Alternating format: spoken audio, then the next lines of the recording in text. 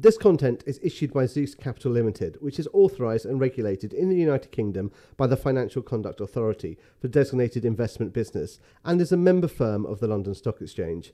Nothing in this podcast should be viewed as investment advice. Listeners should consult an investment professional before making any decisions regarding topics mentioned in this podcast. The views expressed in this podcast are those of the participants and not of Zeus.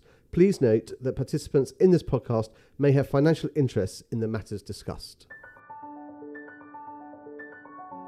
Hi, I'm Nick Searle, a member of the Zeus Equity Sales team and host of A Different Perspective. Here we interview interesting characters from the world of business and finance and uncover a different perspective. Follow us wherever you get your podcasts or contact me at live@zeuscapital.co.uk.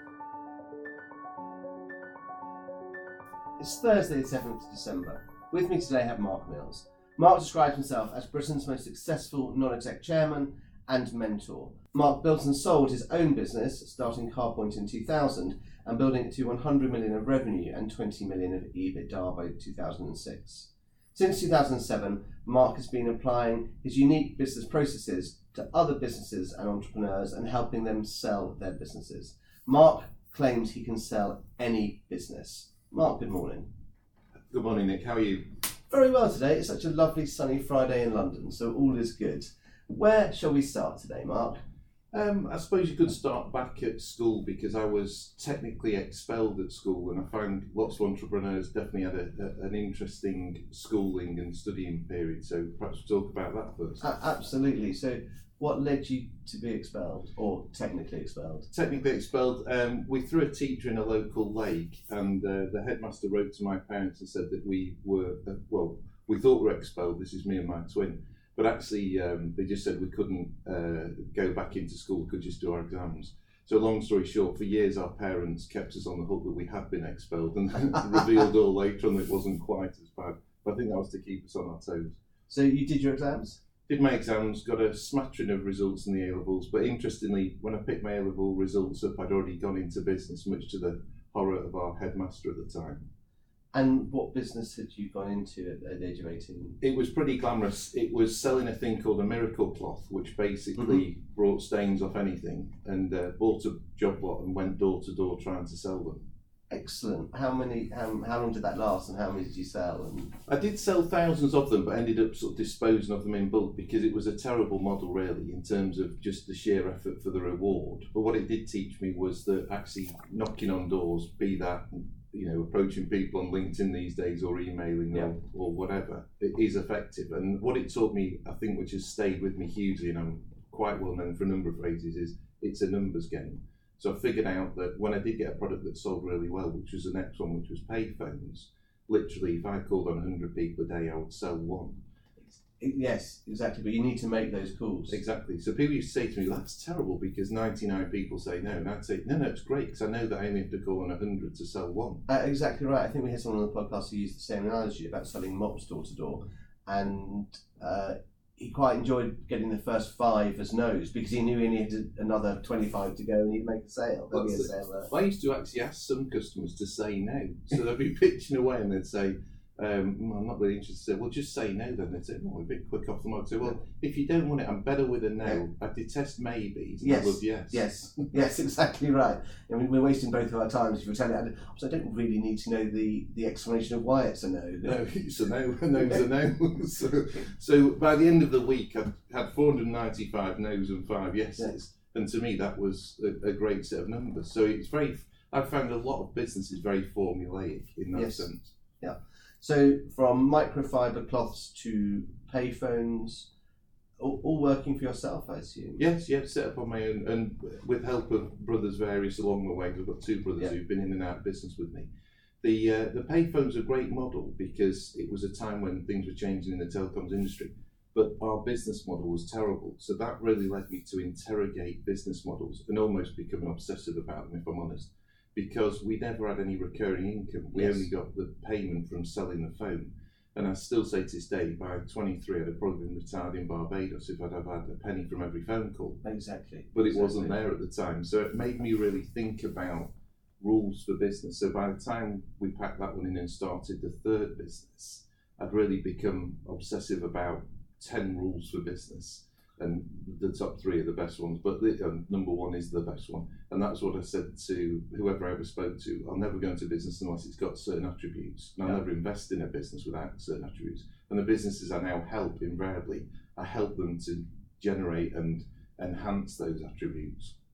So let's go straight into it. What are those attributes, or the top 3? What are the attributes? The first one is invariably recurring income. Yeah. Number 2 is location independent. So I'm not keen, and by the way, anyone can ride a coach and horses through my own rules, but they work for me. Location independent, so you're not reliant upon a single location or a number of locations necessarily, and that's changed a lot with the internet anyway. So there's the ability to scale the business, I guess. Exactly. Yeah. And number 3 is, I mean, people normally put number 1, but it's management, because if without it, you're not going to get anywhere anyway.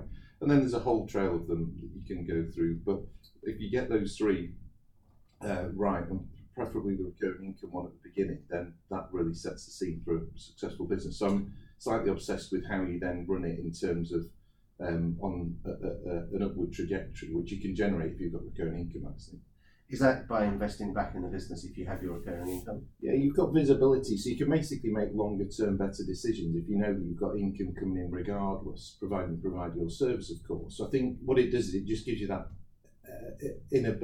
that ability to plan properly. So you're not hand to mouth waiting to know if you'll make payroll, but you can actually have a proper 3-5 year strategy. Exactly. Which should give you great insight into the business. So de-stress is everything, because every piece of effort you make is going to give you a long-term income. So you can plan properly, you can start to invest, you can start to work things out, as opposed to just sell, and actually if everything drops off a cliff, then you know where and you still got your cost base. Yeah. So if you get into another word that I'm really keen on, granularity in terms of your business plan. If you've got that recurring income piece and you've got a great plan and you understand your numbers intimately, then what I say to most businesses, what you're really doing is just cranking the handle to make it bigger and better. Yeah. And actually most business owners and founders are really good at that bit. They're not necessarily good at the sort of the business model and planning and working all out. They've just been doing the thing they're really good at. So my model is to go in and say, look, you're going to do more of what you're really good at, but behind the scenes, we're going to be pretty obsessive about the model, the granularity, the recurring income aspects. And was that the basis of CardPoint? Did that have a recurring income element? Absolutely. So I had another business in between times, or a couple which were in advertising, which we did get recurring income on. So that was the sort of seed. So by the time we got to 1999, we'd sold a business which was in post boxes where we put advertising on them, recurring income, because we had income coming in monthly, quarterly, yearly. And did you have to give some revenue to the post office, or? It was a good model. What happened was, a little known piece of legislation, you can install your own post box and you basically pay the Royal Mail to collect from it, and they're legally obliged to. So in effect, we paid them a fee, but that was for the collection. We didn't have to pay the royalty. Yeah. Similarly, we put them at petrol stations who were delighted to have an additional service, because back then, it's 20 years ago, everybody still carried, or 25 years ago, letters around in the car. Exactly. They couldn't park to post one. So, and it drove retail sales, and we advertised coffee and Kit Kats on them, so it drove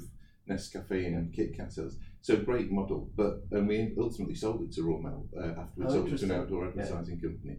So, but that had recurring income. So what we did in 1999, my brother and I said to him, all good ideas come from the States. So we got the 2 cheapest flights we could to the US, walked round and stumbled across a cash machine in a corner shop, which cost me $3 to get 50 out. Yes, and they're still going, aren't they? Exactly. So that's a great model, recurring income, it's location independent, etc., etc. Unfortunately, we also sat in a Starbucks every morning and discussed the fact that that'd never take off in the UK because we're a nation of tea drinkers. So my brother's never forgiven me. Can't win them all. At least we've got the cash machines. So was that the model then? Cash machines in locations? That's right. So we started with convenience stores, petrol stations, on the back of us having dealt with many of 1,200 in our postbox business. So we leveraged our existing customers, and we built that up to 6,500 cash machines in the UK, Germany, and the Netherlands. We did some acquisitions along the way. We listed it, which was interesting. We borrowed heavily to grow the business, etc.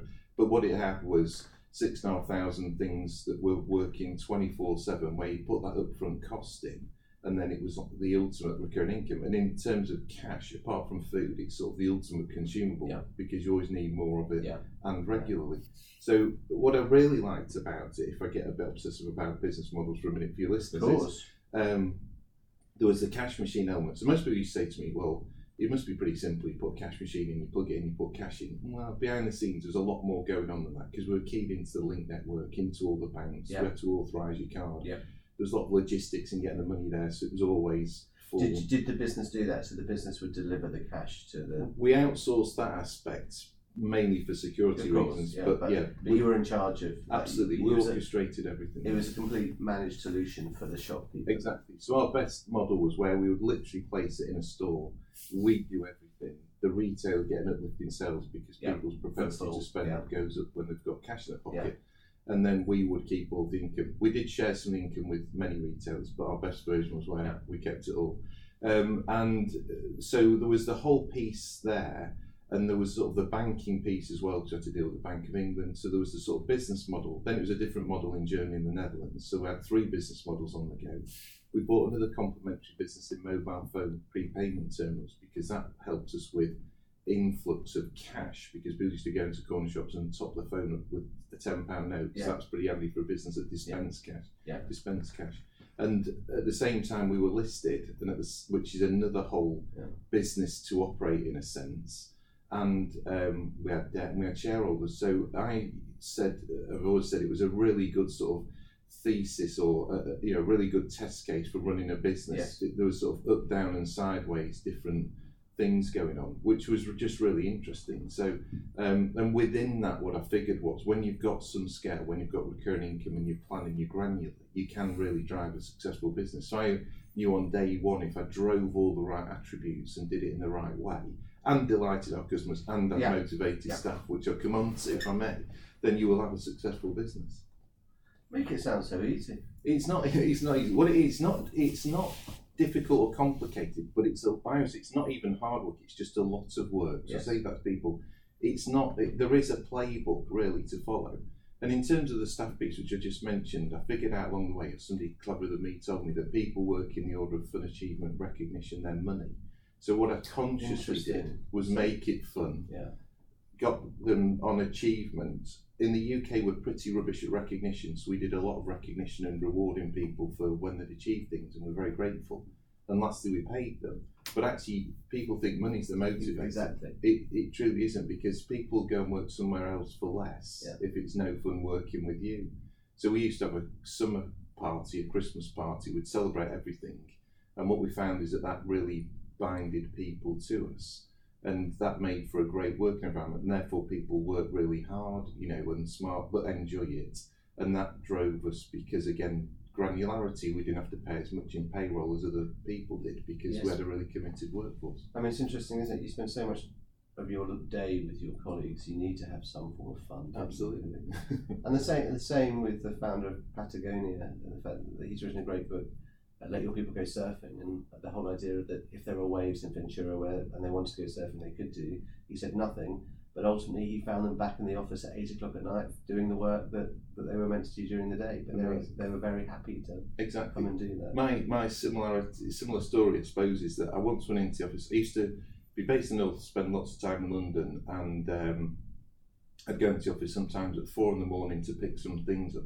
And I went in one night and I was actually cursing because all the lights were in the office.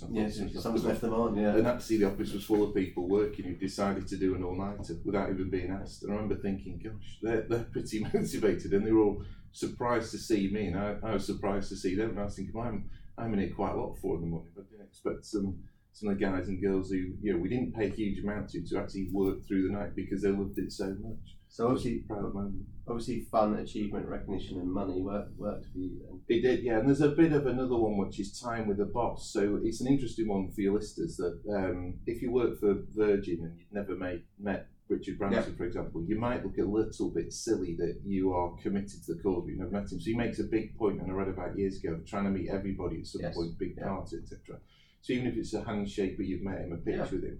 So one thing people do enjoy, I found, is to have some time with the boss. So I tried to do that with everyone and meet everyone and get to know everybody one way and another. So at least if they were asked, they could say, well, yeah, I'm not just working for a sort of faceless organisation. The chap who started it, I've met him and he seems okay and he quite like me. And I think people like to think that those in management are in with it. Exactly. You roll up their sleeves and you're in it together. Yeah. Well, even as a CEO of a listed business with sort of 300 people, turnover 100 million, there's invariably me shoveling up some stuff off the car park in the morning if I was first in. And I used to say to myself, it's the glamour of being the CEO, but you can't ask somebody to do something you wouldn't do yourself. I think that's a very fair comment, Mark. And then 2006. I assume a bid for Card Points, that what happened? Yeah, it was really interesting. We had a bid from private equity, which actually wasn't consummated, but the share price went up 40%, and I basically decided to come away. So we got some different directing and new chairman, etc. They carried it on. You might say it didn't quite fare as well as some would have liked. Did a bit of a disastrous merger, ended up in all sorts of court shenanigans, nothing to do with me, of course. And then it did a bit more, went into private equity, but Fortune's now ended up being owned completely. It got bought by some Americans and now owned completely by NCR, who were the people who originally we bought the machines from, the big manufacturer. How funny. I know, so I do find it queer that they've actually bought back the machines we bought from them effectively. And it shows also, which I talk a lot to people in my obsession about business models, that if you'd have said to me when I started it, NCR one day will own these machines and be dispensed their cash themselves, you'd have said, no, they're a manufacturer. But it just shows how things wax and wane, and that manufacturer's now decided to be a service provider, and within that to actually own and operate literally hundreds of thousands of machines. I mean, vertical integration is key. Again, keeping that margin in-house and running their own machines makes a lot of sense. Maybe you showed them the way. Well, you never know. I think, interestingly and conversely, we bought a lot of machines from Securcore, now renamed G4S, because they did the same. They decided, well, we've got the guys going out filling them with cash.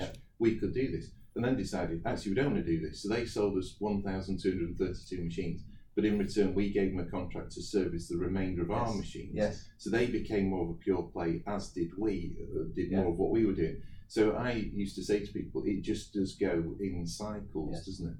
Exactly right. So now, since 2007, how have you been spending your time? So thank you for asking. It's been very interesting. I've really enjoyed it because basically a few business owners, not many, said to me, how did you do that? So what do you mean? Well, how did you think of an idea, then develop it, then exit? So what I said, which is true, which is I basically wrote 3 modules. So module number 1, new business development, so everyone can have a bit of that. So either a new idea or refining your existing idea.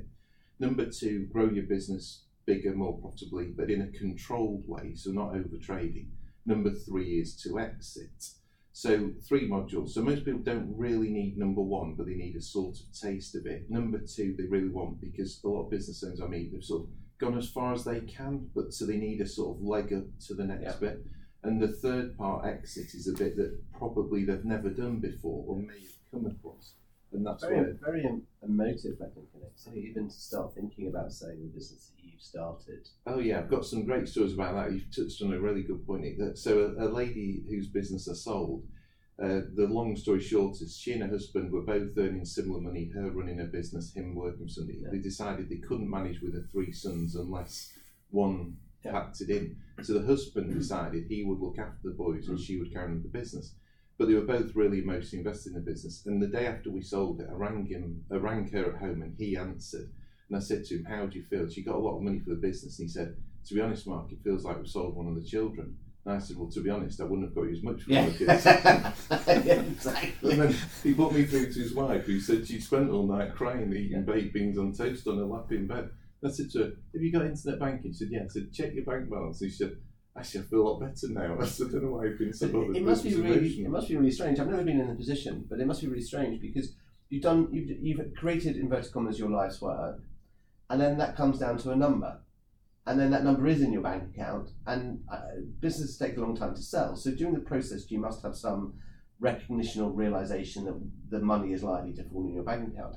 And I always wonder, on that day, like lottery winners actually, on that day, you go in, you type in your details on the internet, you see the number, and then that's it done, right? That's your dopamine hit, and then it's sort of, well, what next? Absolutely, you couldn't be more correct. It's completely anticlimactic. So I spend a lot of time with people explaining what it'll look like afterwards, the anticlimactic nature of it, and then what happens, all the bizarre things that happen when you sell a business, because as soon as everybody finds out, in inverted commas, the begging letters start. And there are some not as great aspects, but similarly you can do a lot of good. So I spend a lot of time with owners saying, this is what it's going to look like. Sometimes they don't really believe me, but then they do eventually. Yeah. And also just explaining that what you should have is a plan afterwards, because what you don't want is that huge amount of activity And then a cliff. And then a cliff edge, exactly. Yeah. So I do spend a lot of time with owners saying, what are you going to do? What are you going to do? And actually having a plan. And also things like marking the occasion, which invariably people do with a car or house. Yes, But you should.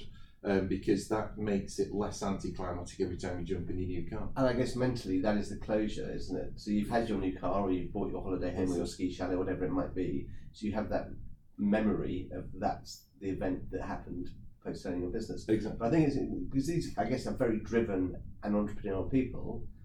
To wake up the next morning and have inverted commas nothing to do must be very difficult for them. Very difficult, and people's identities are hugely attached to the company. So you talk about John Smith from XYZ company. Yeah. That's how everybody describes you. So you've really got to figure out how to sort of disaggregate yourself from that and be a new person in that sense. So it's a roller coaster for people, and actually even years hence, some people will say to me, never really felt like it happened. There's still a bit of imposter syndrome. Yes. So I spend a lot of time with people explaining that actually, invariably, if you sell a business for a decent sum of money, you are in the top 1% of achievement in terms of commercial things, and therefore it cannot be imposter syndrome. You've built something really great, special that somebody else wants to pay a lot of money for. Yeah. But you've got to deal with all these emotions of, is it really worth that? So in that example, that lady literally started her business in a garden shed, so she couldn't get her head round to begin with just how much somebody would actually pay for it, because she couldn't get herself away from having been in a garden shed. Yeah. Whereas actually she had 500 salespeople and a fantastic business. Wow. So, and I used to say to her, it's night and day, forget about that. Yes. Yeah. But it's interesting, But it's worth going through, because in this country we get heavily taxed on income, we get much less taxed on capital gain. Yeah. And the other thing I do encourage owners to do, without necessarily going back exactly into the same industry, but it's to think of another business you would have done had you not done the one that you sold. Because invariably, when you get to and say, what I always really wanted to do was, and he said, well, actually, this could be your opportunity to start to plan that. Sometimes they don't, but at least if they've got a plan and a focus, it gives them something to aim for. Yes, because not everyone can sit on the beach. No.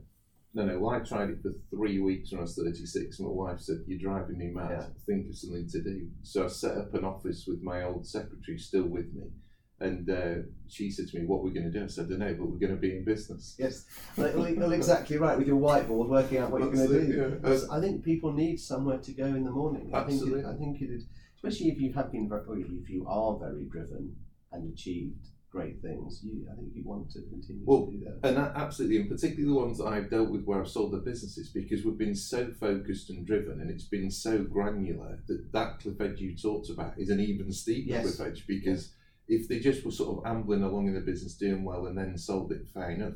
But if you've been through sort of an intense process, then it's even worse. But I identified that after the first couple and thought, right, I need to really think about this, because they're going to need a plan afterwards. I can't just sort of wave them goodbye and say good luck. So there's a bit of aftercare as well. And actually, most of the people for whom I've sold businesses are now my best friends. I was going to say they must become friends. I mean, absolutely, we've been through thick and thin.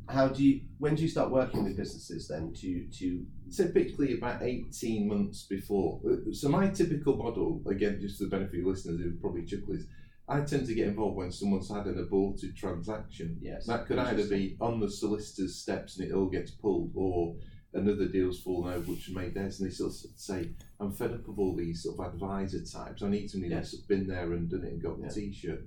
So that's when I tend to get involved. In fact, I was just going to mention a quick point. One, to talk about going above and beyond for clients, which is what they invariably want. I did actually save one client's life along the way, because he started to choke in front of me. Oh dear.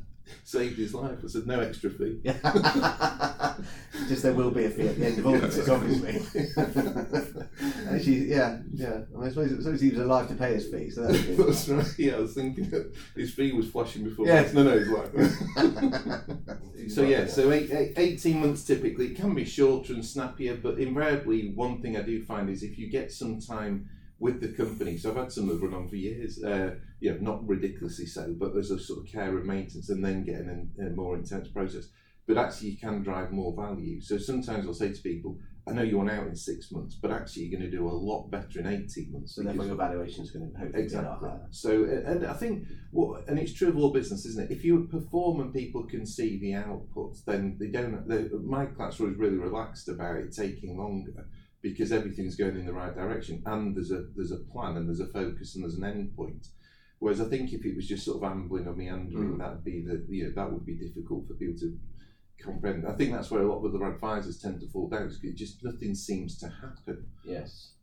Do you actively source the acquirer, or do you leave that to the management teams who understand the marketplace? No. I'm far too obsessive for that. So I, on day one, start a file for everybody I act for, and literally start to note down potential acquirers from every aspect of the press and Google I can get hold of, and then I reference them, check their strategies, go and see them on a completely anonymous basis, because most people act for, nobody knows act for them, so I can tip up and see somebody in healthcare software and say, what are you thinking of doing, and figure out if they've got the right strategy, if they're acquiring at the moment, if they've got the available funds, do we fit, etc. So by the time it comes to actual short lists or long lists of people to see, fully qualified, they're in the right spot. And again, my clients love that, because there's no wasted time. So typically, if we go and see 8 to 12 people, we'll get 6 to 8 offers. Oh, interesting. And literally,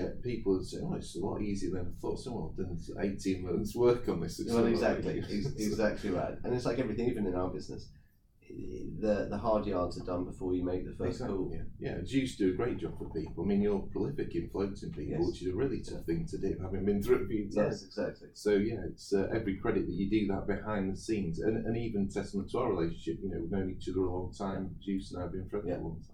Exactly right. So, how many are you working with at the moment? How many companies? Typically deal with about 3 or 4, because you've kind of got one leaving the building, haven't you? You've got one coming in, so it's always a bit like that. So it sometimes gets a little bit more, or sometimes a bit less, depending on their size.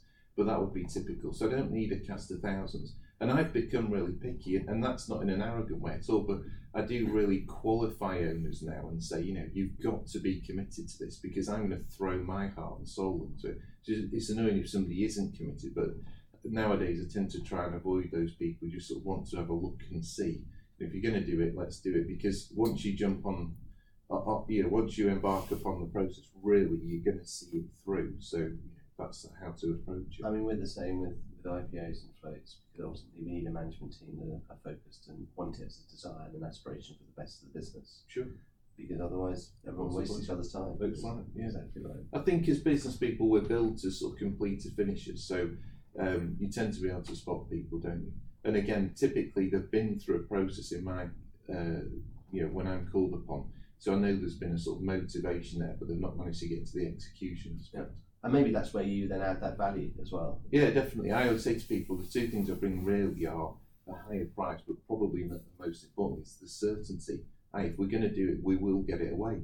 People say, how do you know? I say, well, if we do all the right things in the right order at the right time, it might take a bit longer, it might not take as long, but you will sell it in the end. How can you say it? I say, well, you can sell anything if you do it right and do it for long enough. So that's why I say to people, I can sell any business. So I was about to say that claims you can sell any business then. And I guess you are very, very right in the way that it is a process and a formula. And just as long as the building blocks at the beginning of that are well set, and the attributes of the business are attractive, irrelevant of sector. I mean, I guess the one variable would depend on price and the economic cycle or whatever, but ultimately, there's a price for everything and the right price for management. That's right. If you strip it away, I teach this a lot with people. There are 4 elements to every business. I've yet to find a bit. But there's customers, suppliers, there's your staff, and there's other stakeholders, which is a bit of a catch-all, to be fair. Yes, but your bank, your landlord, whatever. So it doesn't matter what you do. And what I do is I draw that out in a sort of 4 squares and say they have to be in equilibrium. So it becomes like a rhombus rather than a square. Then we need to concentrate more on that bit and pull it back into line. Yeah. And it's never completely square. But when you look back at your business when it was the most profitable and you were the happiest running it, it was a square, because your staff were all happy and it was all working. Your customers were happy, it was all working. Your supply chain was working, and you're the stakeholders. Yeah. And when it's terrible and you're not happy, the things all over the place, but you can't decide on which to concentrate first. So I say to people, if you get that square going, we'll sell your business. If you and I can't get that square into a square, then we're going to struggle. But the whole point is we're getting into square because of that granularity, the planning, looking at the business model, etc. So yeah, in the end you can sell anything, and of course it's a function of price. But if you've got the upward trajectory that you should get from concentrating on those elements and the granularity and the business model, then you can sell it. Again, you make it sound so very easy. Don't make it sound too easy, because everyone's no, exactly. Well, they won't. I doubt they will. And I think also the fact that you have this experience yourself, rather than I'm going to laugh now, but a Hermes tie-wearing investment banker who just swans into the room and starts decreeing to everyone how things should be done. Actually, because you've done it, it must add so much more gravitas, and because you're a business owner and an entrepreneur, that also you can speak the same language, as it were. I might think so. I mean, I think I've been really lucky because I've stumbled and fumbled into some situations that have been hugely to my advantage. So, first couple of businesses didn't do that well. Then we got going a bit. Then one did really well, by which time I dealt with some private equity, I dealt in the listed markets, I dealt in the debt markets, I bought some stuff, I sold some stuff. So when I wrote a book called Making Your Mark, and the lady who helped me put that together said, a good strapline for you, Mark, would be been there, done it, got the t-shirt, and the scars underneath. And so that's the point. I think I've actually, one way and another, and it more look than planning, gone through all sort of versions of events. So when somebody says, oh, what about this version? I said, well, yeah, I did that on a company a few years ago, did that version. And I think that's really useful. So yeah, I think it's probably a bit of a northern thing as well, that I'm sort of a bit rough and tumble sometimes with things to find things out, so don't take the first answer, etc. So, I think that you learn as you go along. What's useful, to your point, is you can help apply that for other people. Yes. So you can say, look, we've been through loads of this before, it's not always perfect, but this is what it's going to look like. And I think that bit was the reason I sort of got into selling people's businesses, because I realised no one really helped me on mine. I was just sort of on my own with it, and I thought, what business owners could really do with somebody in their corner who's just on their side, and that would be really useful. And again, it goes back to a lot more than price, almost your fun, achievement, recognition and money, isn't it? Exactly. Yeah, it all comes back to that, doesn't it, really? So people will actually sell a business for less if they think it's going to a better home for their staff. I've never really come across a business owner who hasn't said that. I think that's exactly right, and we see that a lot on this side. Yes. Because actually, I was talking to someone the other day about this, is they perceive a very strong local reputation. And the last thing they want to do when you employ a lot of people locally is bump into people in the street, and I think it's been dreadful since you sold it. They've sacked half the workforce. Exactly right. So you need to think that you are leaving a positive legacy, I guess. Yes. Well, I got a little bit into trouble after I came out of CarPoint, because I said to the guy who took over, don't do three things, one of which was don't close the Blackpool office, because it made all the money, that's where all the great staff were. And exactly to your point, I didn't want to bump into 200 people who were not happy with me. But they did close the Blackpool office, and the local paper phoned me and said, what do you think? And I said, they're a bunch of old duffers who don't know what they do. Not realising that every quote's a good one. I was in the paper with that, which they wrote to me and said it wasn't very generous as well. That's how I felt. Exactly. But to your point, I didn't want people to think, gosh, you did all that work and then we were left hanging out track. We did get a lot of people got relocated, or other jobs are not too bad on our part. And I think that's the legacy angle is somewhat forgotten by many professional advisors, I would imagine. Just want to get the deal done and their fee and move on to the next one. Yeah, with business owners, it's a lot of that. I mean, you have a debate probably early on about things like the company name. How would you feel? And most people say, "Oh, no, I really want the name to stay." Yeah. And you say, "Well, if it couldn't, how would you feel?" And okay, I think these days there's a lot more sort of in inverted commas business maturity about things like that. You're going to sell it. You're going to be paid a lot of money. The new owner wants to build something else. You have got no say over it. But if push came to shove, I'd always want the legacy to be there. But I say to people anyway, you know what you've achieved. When you put your head on the pillow at night, you know what you've done, how well you treated people. So exactly right. And I think if you're comfortable with how you've treated other people, then that's absolutely perfect. Now, Mark, as my regular listeners know, I like to close with 3 questions. I'm going to take one at a time, if that's okay. Your greatest inspirational mentor?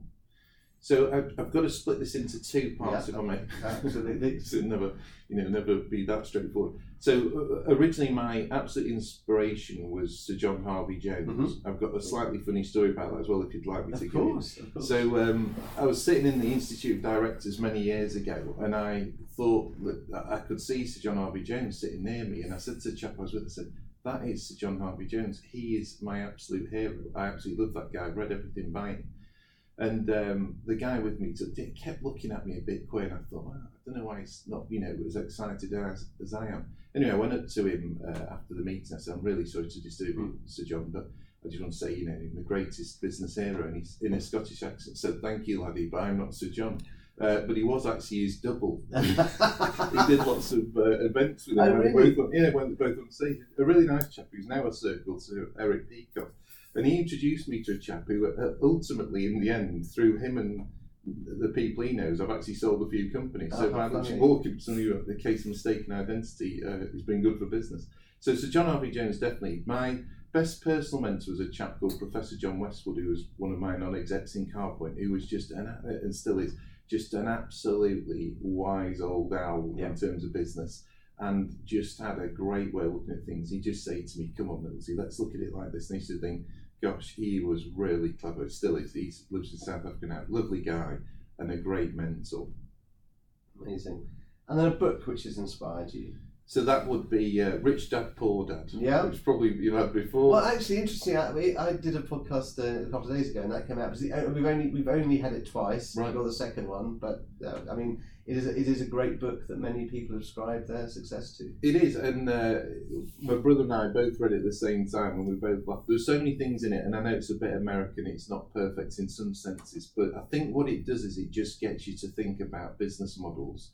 I remember reading it, and I still read it. I've got a copy by my bed at the moment, and just think it was just inspirational. Ironically, the guy didn't actually fare that well over the years, but what he wrote was very clever, and it just was a really clever way of looking at things, particularly in terms of financial sector and in property. And that whole idea of passive income or recurring revenue. I was away last weekend, and there was an Australian couple there who take 4 months each year to come to Europe to do the Christmas markets, as I guess is their want. Yeah. And the gentleman was very involved in property and an array of self-storage businesses. And he said, I earn the same amount of money going to the Berlin Christmas market as I do going to the office. Exactly. Mine is bungalows. So taking Rich Dad, Poor Dad, I thought, what's the best model in terms of physical houses?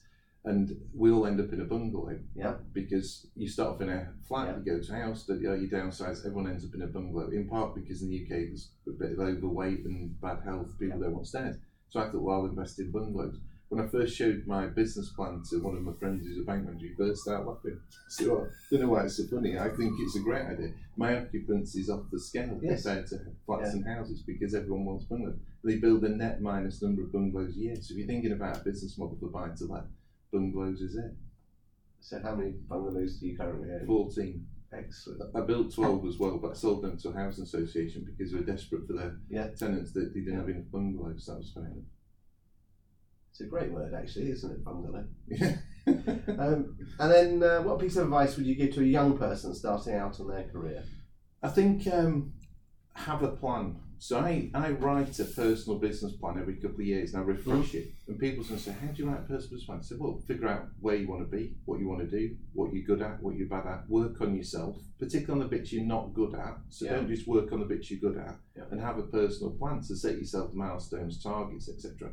So whether you're employed, your own business, whatever, have a plan. If you don't have a plan, you don't know where to go. It's a bit like selling a business, have a plan. Exactly. So I say, why not have a personal plan? And it, you can be as detailed or not, but actually the mere fact of writing it down in sections, thinking about your hopes and aspirations and how you're going to get there, what you're not going to do, what you're going to work on yourself, what you think the obstacles will be, etc. Do a SWOT analysis. Yes. I think is really useful, and ever since I've done that, I've managed to achieve a great deal more than before then, when it was just sort of, I want to be a millionaire by the time I'm 30. Yeah. It's just too vague and difficult to achieve. So I say to people, write a plan. If I could go back, I'd have one at 18 rather than starting it by the mid-30s. And then, Mark, how can listeners get in touch with you? Hopefully really simply. So you can find me at www.mark.co.uk, M-A-R-K, because I've bought that domain name, so I'm into Martin. You can email me at mark@mark.co.uk. I do get a lot of spam, but I try and look, and I'm pretty prolific on LinkedIn, so I really like reading other people's content on LinkedIn. So I love connections and to follow people, and I try and post nearly every day something that I think is just a sort of useful thing for people to read, hopefully. Mark, this has been truly insightful. Thanks so much for your time. Thank you, Nick. I really enjoyed it. Thanks for the question. Thanks for listening to A Different Perspective, a Zeus podcast. If you'd like to feature on the podcast or get in touch, you can contact me on live@zeuscapital.co.uk. Don't forget to subscribe wherever you get your podcasts. See you next time.